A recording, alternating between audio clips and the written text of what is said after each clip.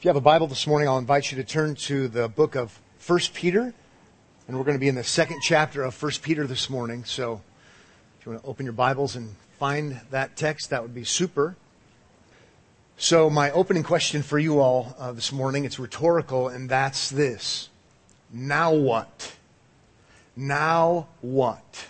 It's a very important question for us because if we come to believe in Jesus as our Savior, if we come to believe that Jesus paid it all, as we like to sing, it is important that we ask ourselves the next question, or the question, and that's, now what?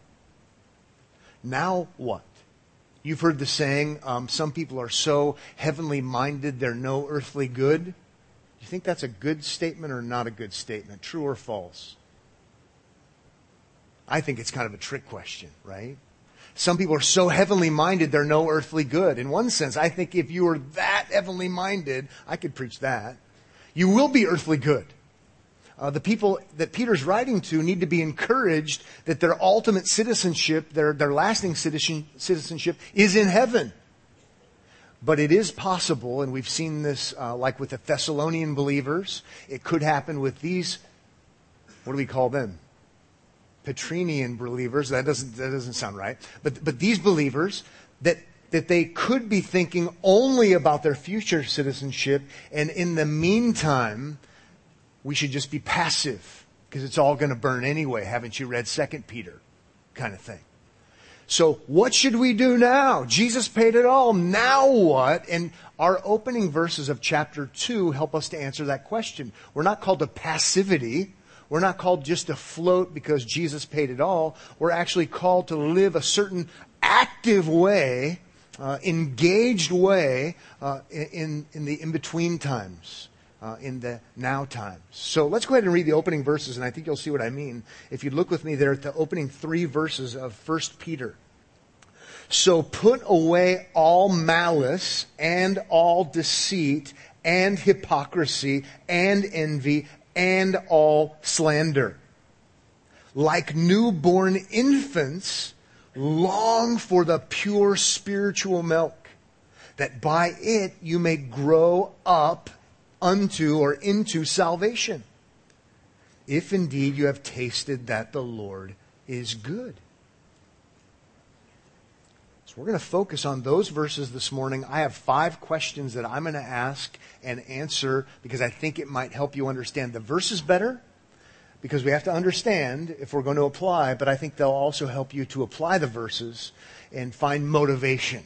Okay, so it's not okay to say, I prayed the sinner's prayer, I've got fire insurance, Jesus paid it all, and now I can do whatever I want because I'm justified by grace alone, through faith alone, in Christ alone anyway.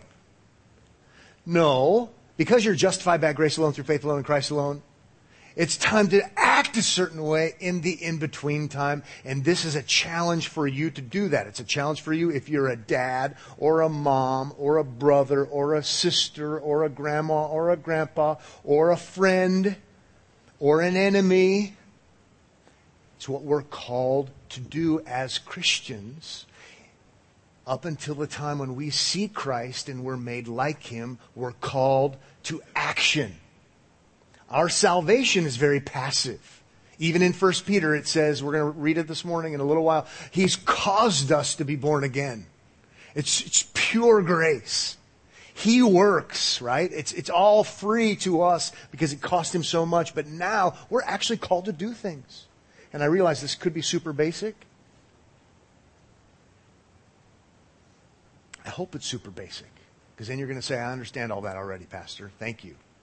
But I want to help you understand it better and hopefully be used by God, by the power of the Holy Spirit during our time together, so that when you leave and go to work, or so that when you leave and go to school, or when you leave and go home, or wherever it might be, your life would look different than when you came in this morning.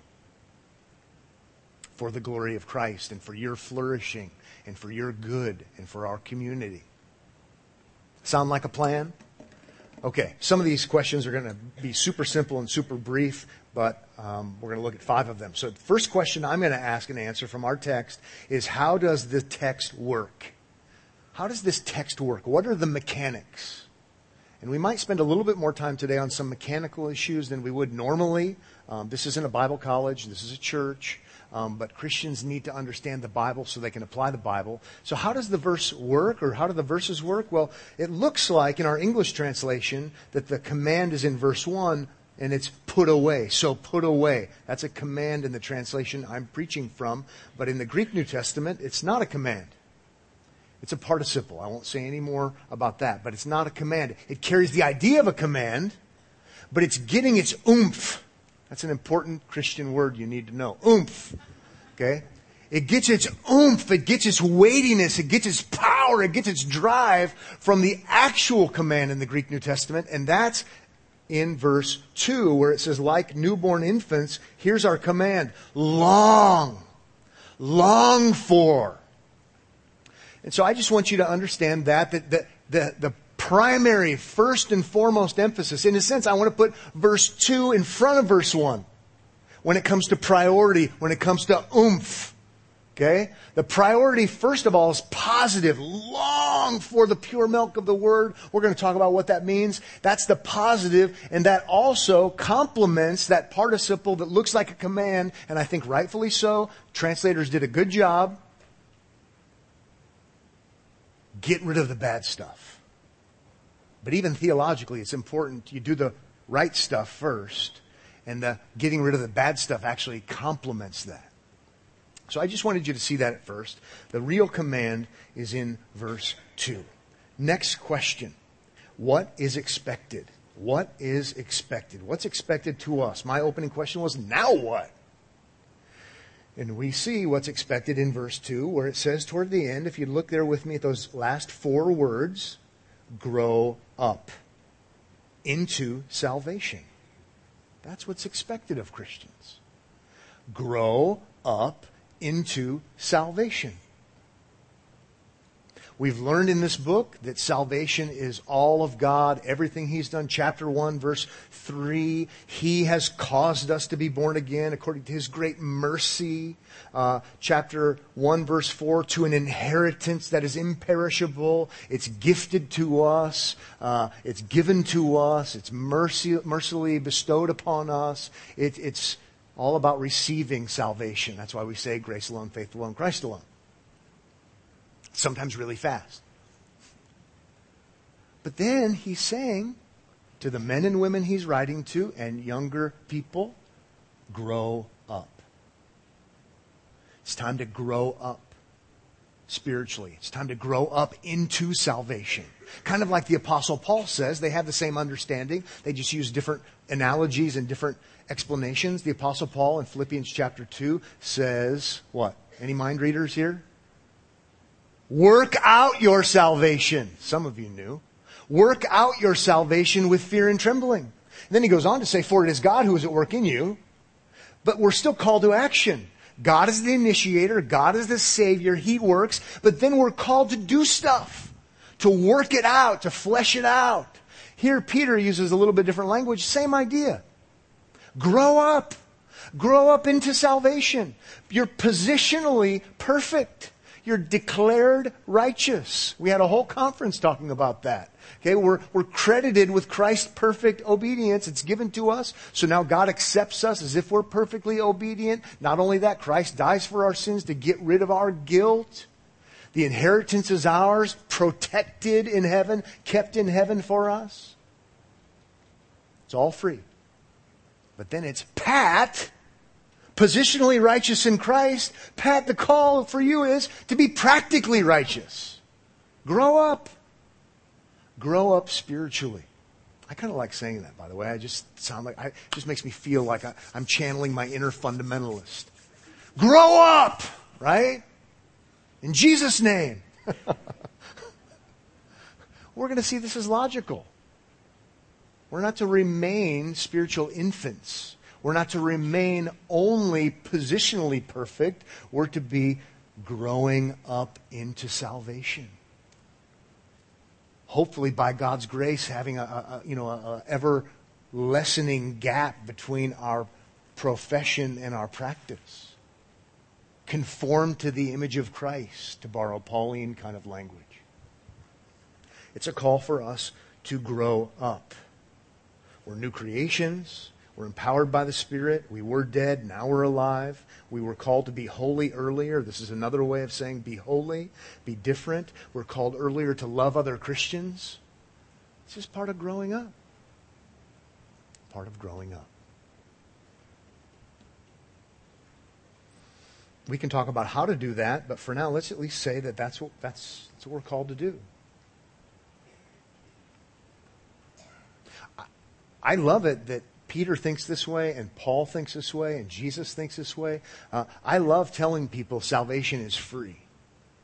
See, I don't want to try to get you to behave by telling you got to keep going, or it might be, trouble for you someday because you just didn't measure up to God's standard. Well, no one measures up to God's standard. I love to show you it's Christ, it's Him. Rest in Him, trust in Him. Some people have literally said, if you tell people that, then they're going to behave badly and you can't control them. I don't think that's true. New creations.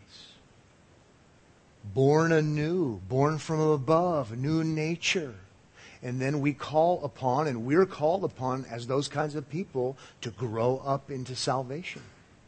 Behavior modification does happen, but it's not to gain our inheritance, it's because we have it.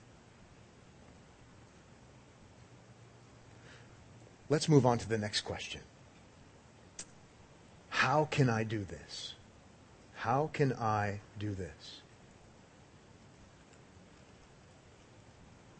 There's a positive and there's a negative. We saw it with our opening question. There's a positive and a negative. Let's talk about the positive. It's the longing for Christ. Verse 2, like newborn infants. Here's the positive on how to grow up into salvation. Like newborn infants, long for the pure spiritual milk.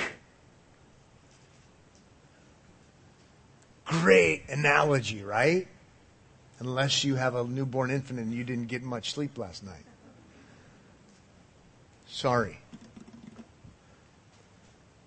A Christian, now remember sometimes, like in the book of Hebrews, and the Apostle Paul does it also, Christians are scolded because they should be eating meat, but they're only eating milk. It's a different context, a different setting. He's not doing that here. Here it's all positive. What I want you to do, Peter is saying with apostolic authority, is I want you as a Christian to long, to yearn, to desire with that amazingly strong force that just won't ever take no for an answer. I want you to have that insatiable, instinctive, natural, but here we're supernatural because we're born again by the Spirit, desire and craving, how else can I say it? For mother's milk.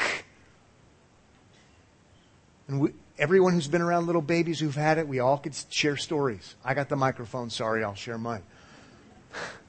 I just think to myself about some of my kids when I would put my pinky in their mouth.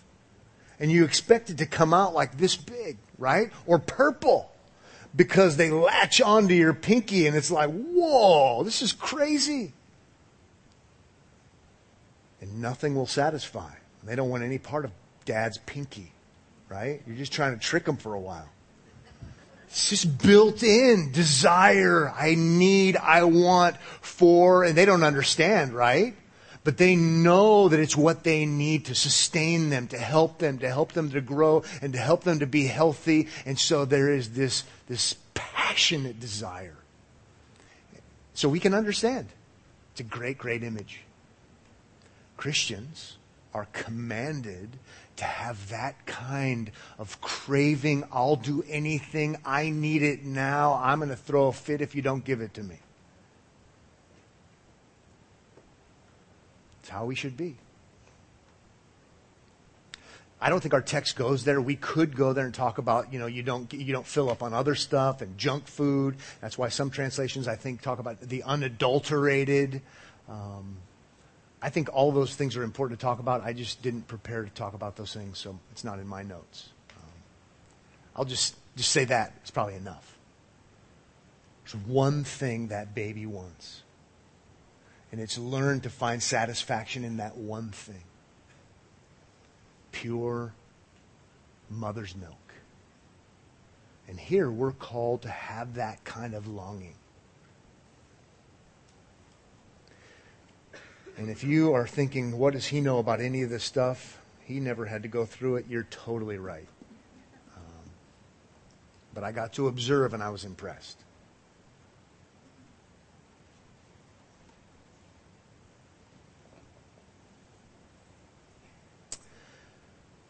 Another technical thing we probably need to pay attention to so we can understand it better would be the interpretive challenge that comes from how we should translate one certain word. Listen to the translations and how they deal with verse 2. I think you'll find this fascinating. I think you'll find it helpful, but it is going to involve you a little bit of mind engagement. The New American Standard says, long for the pure milk of the Word. King James, desire the sincere milk of the Word. NIV, crave pure spiritual milk. See what was missing? English Standard Version, the pure spiritual milk. See what was missing? Depending on your translation, some translations translate it, what we should be longing for like a baby, passionately desiring, should be spiritual milk. Other translations say we should be longing like the baby, yearning for the spiritual milk of the Word. What is he getting at? It's for good reason that translators don't know what to do sometimes, and they put a little mark in the margin, and there's a footnote and things like that. Again, this isn't a Greek class, but the Greek word that's causing such a fuss, logikos. Logikos. Sounds like logic. It's translated reasonable, fitting, kind of like logical, is the one that causes us some challenge. Romans chapter 12, verse 1 does the same issue and same thing. It uses the same word, which is your spiritual worship. That's ESV, which is your spiritual worship. New King James, which is your reasonable service. Now, I don't always like to pick the middle. I like being decisive. But I understand why they're doing this. The context would be, it's about the Word. And we'll see that in a second. So I see why they supplied that word, and they added that word, or they even translated it, the logikos word. But I also really am sympathetic, and I like that reasonableness. The logikos. Long for the pure spiritual milk, the reasonable spiritual milk, because in our context, you've been born again. You've experienced a new birth. You're a spiritual babe, and the way you grow is you long for that spiritual milk, and that's reasonable. See, it's not reasonable for Christians to say, yeah, I'm a Christian, but I'm going to do whatever I want to do. And I have no supernatural spiritual desires. That's not reasonable. So I want to at least, if your translation says Word, New American Standard, King James, awesome, fine. I'm not going to argue against that. But I would probably add a little note about logikos. It's reasonable. Romans chapter 12, verse 1 and following. This is reasonable. But it's also spiritual, for sure. It's not saying long for the physical milk. It's spiritual. So that's true as well. In the context before, if you want to just go ahead and look there, and I promise we're going to move on, but I want you to kind of appreciate what's going on here. In chapter 1, verse 23, you've been born again, not of perishable seed, but of imperishable, through the living and abiding Word of God. Oh, it's the Word is what we should long for. That's what birthed us. It's what's going to sustain us. But then also look, if you keep reading in verse 24, in verse 25, and this Word is the good news that was preached to you. So it's not Word in general. It's Word that is good news. It's gospel news. So here, let's not circle the wagons. That's not the idea. Let's circle back around.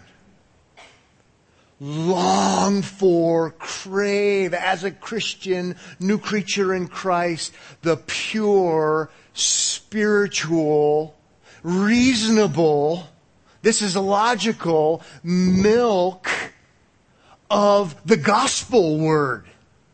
Not just word generically, because he's already explained what he means earlier. It's the good news word. It's the specific word about the Lord Jesus Christ and all of his benefits word. That's what we should be longing for. And you say, but that's what I believed in to be saved. That's right. That's what you believed in to be saved. And now you want to long for that very same reality. You long for Christ, and you long for understanding, and you long for comprehension in the things of Christ. You long for himself.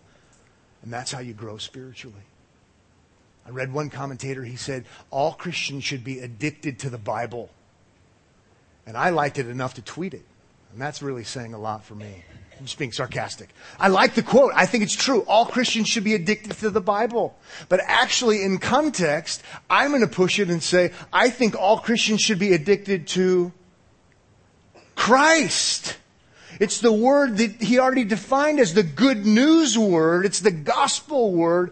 I want you as a Christian, if you're going to grow spiritually into salvation, you have this insatiable desire for Christ and the things of Christ. You long for Christ.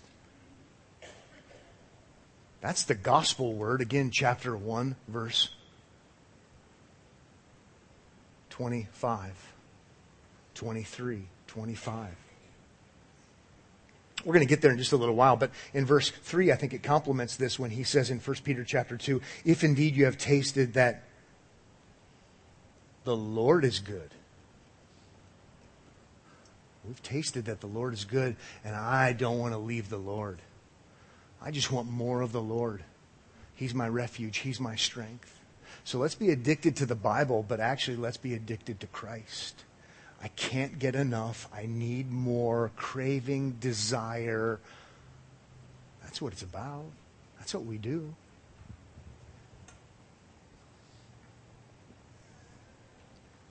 I can move on, or do I need to restate it a different way? Let's move on. Word in 1 Peter is tied to gospel, Christ, not just general Bible. Oh, I love my Bible so much. I do love my Bible. I love Bibles. Can't get enough Bible. I love Bibles. I had one Bible that was so torn and tattered, and probably this is sin, and I'm confessing sin. I was proud of that Bible. It wasn't that I drug it on the ground to look more spiritual. I actually read. I love that Bible to the point where I had it rebound. I had it rebound in pigskin, too, just because I'm a new covenant Christian and I like bacon. I wondered if the Old Testament was going to catch on fire, right? Because the Jews wouldn't go for that in light of Leviticus chapter 11.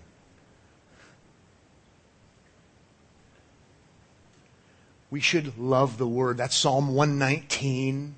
Psalm 19, there is that desire, but I think what we need to see in 1 Peter is it's actually a craving for the living Word, Christ. It's one of the reasons why the Apostle Paul says he was longing to preach the gospel to the Christians who were in Rome.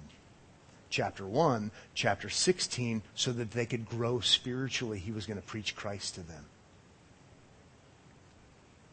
Now there's the negative side. Here's the negative. It says in verse 1, so put away all malice and all deceit and hypocrisy and envy and all slander.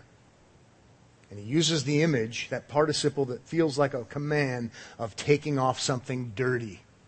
And we'll come back to that. We're going to take off a dirty piece of clothing.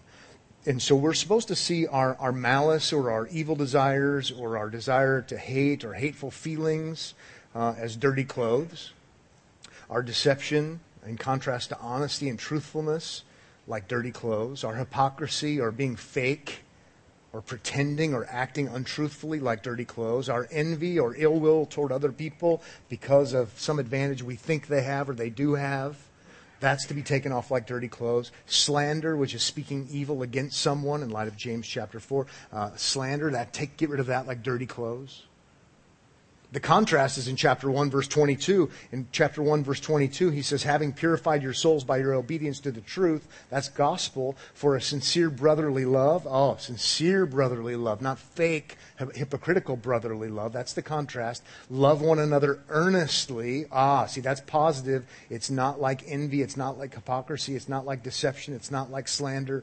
It's not like malice. Love one another earnestly from a pure heart. Or chapter 1, verses 15 and 16. Be holy, for I am holy. He's taking all of these bad things that we do toward each other in our community, in our church, in our relationships, and he's saying those are to be thrown off like dirty clothes. So you're longing for Christ and the things of Christ. Oh, by the way, the one who loved his father and loved his brother perfectly, neighbor perfectly, so we were longing to be like him. And so then the negative is we're tearing off, figuratively speaking, this is a family sermon, we're tearing off the bad, the negative, the things that are hurtful, the things that are destructive amidst our desire to love one another. And so it's a great image, it's a great picture.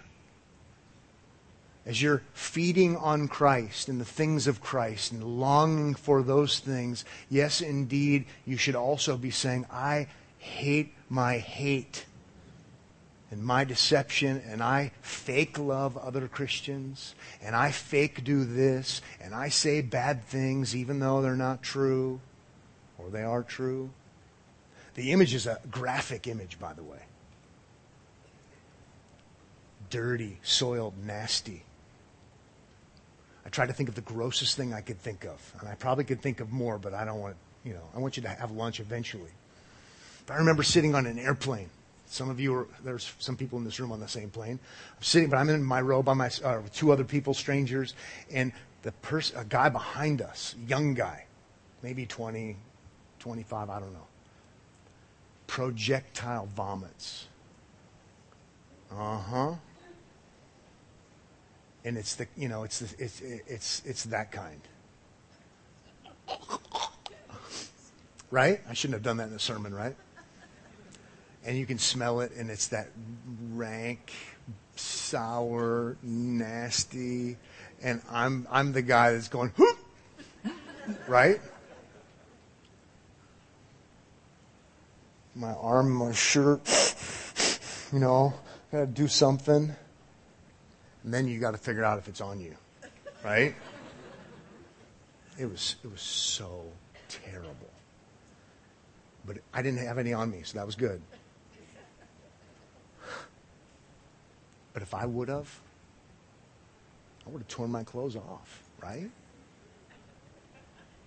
I mean, if it was on my jacket, I couldn't have got my jacket off fast enough. It was like, oh, this is so disgusting. I can't believe this.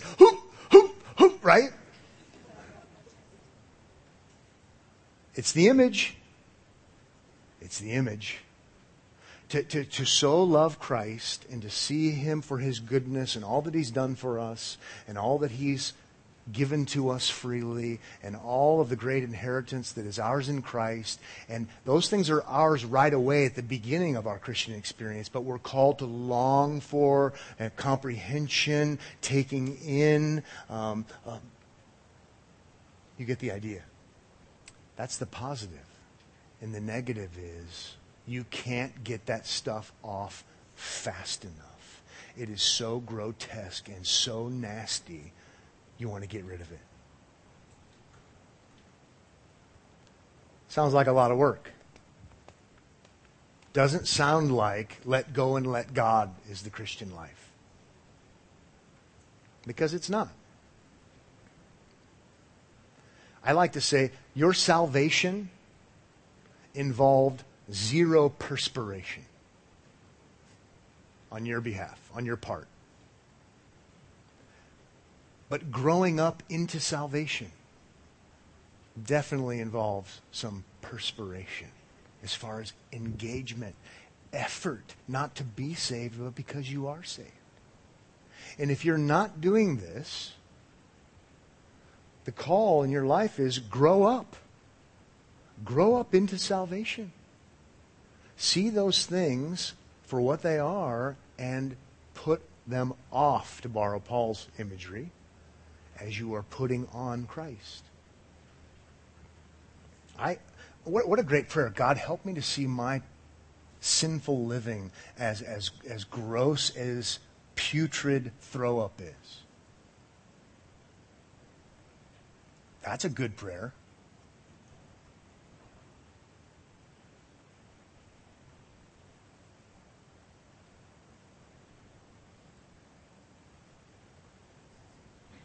Throw up, puke, vomiting, tossing cookies.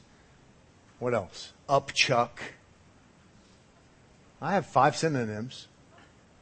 That's probably enough. Some of you have other ones. Again, this is a PG show. Just stop.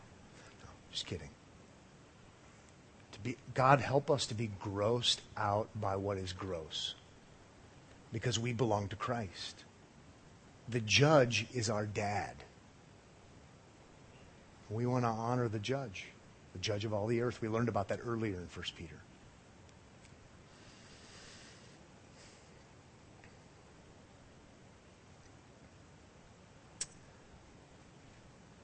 Next question I've already answered, but I'll pose it so we don't get confused by numbering. Number 4, how should this be done?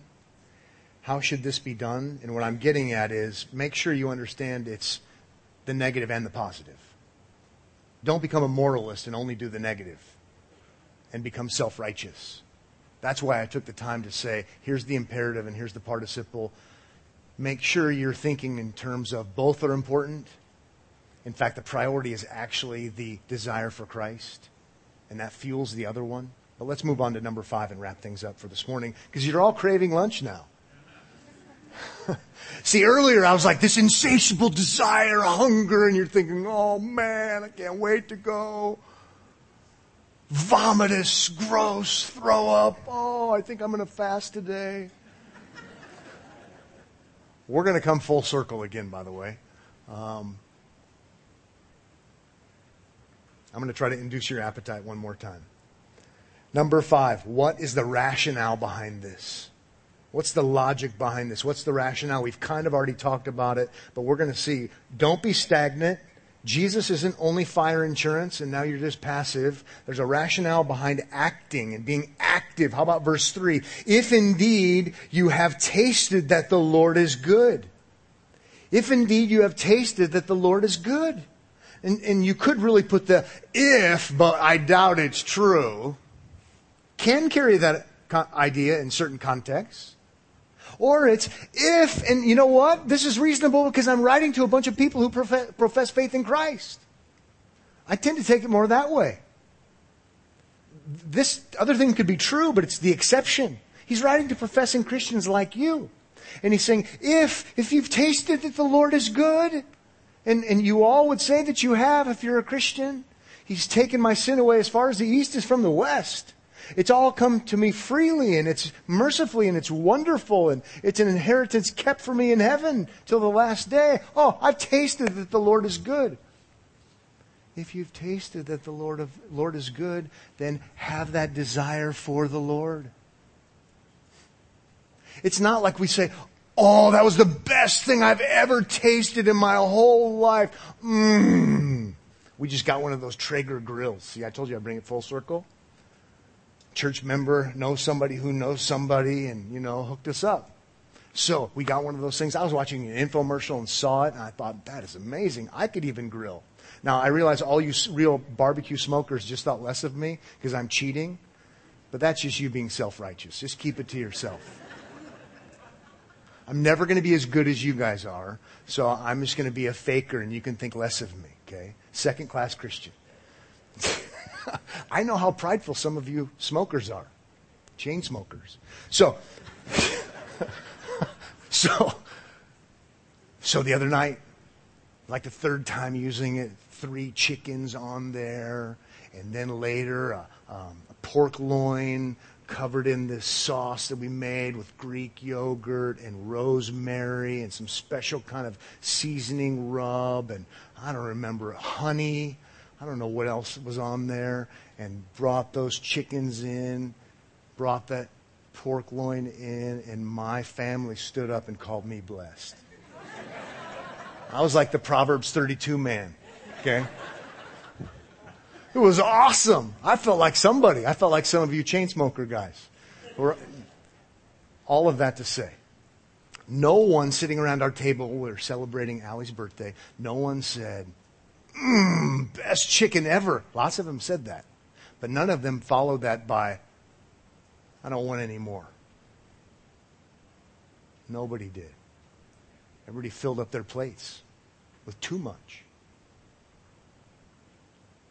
If you've tasted that the Lord is good, and if you read chapter 1, you see that the Lord is good. All of the amazing things He's done for us in Christ. Indeed, the Lord is good. If you've tasted that the Lord is good, desire more.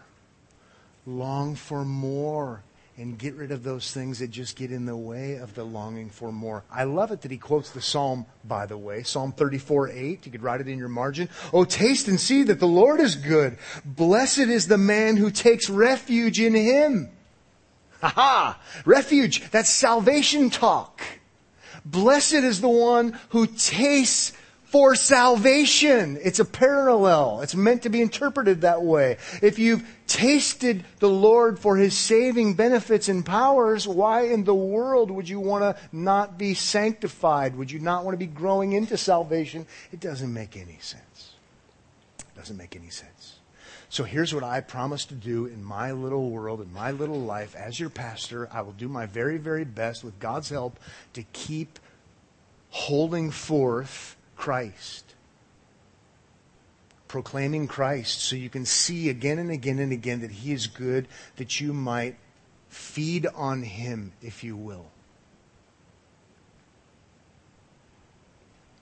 And when appropriate and when possible, I'll remind you of those things that are contrary, and I will say, tear those things off like a vile piece of clothing.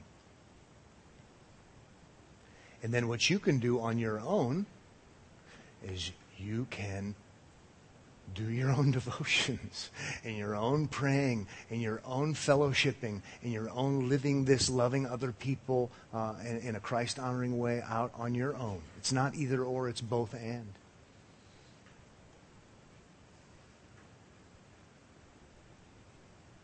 I was reminded of that old ad, I think it was in the late 80s. Milk. Period. It does a body good. Yeah. Milk. Period. It does the body good. This is how we're holy. This is how we love one another. This is how we grow spiritually as we're waiting for the New Jerusalem. God help us. God help us. Father, thank you so much for this morning. Thank you for the glorious riches that are ours in Christ that cannot be taken away from us.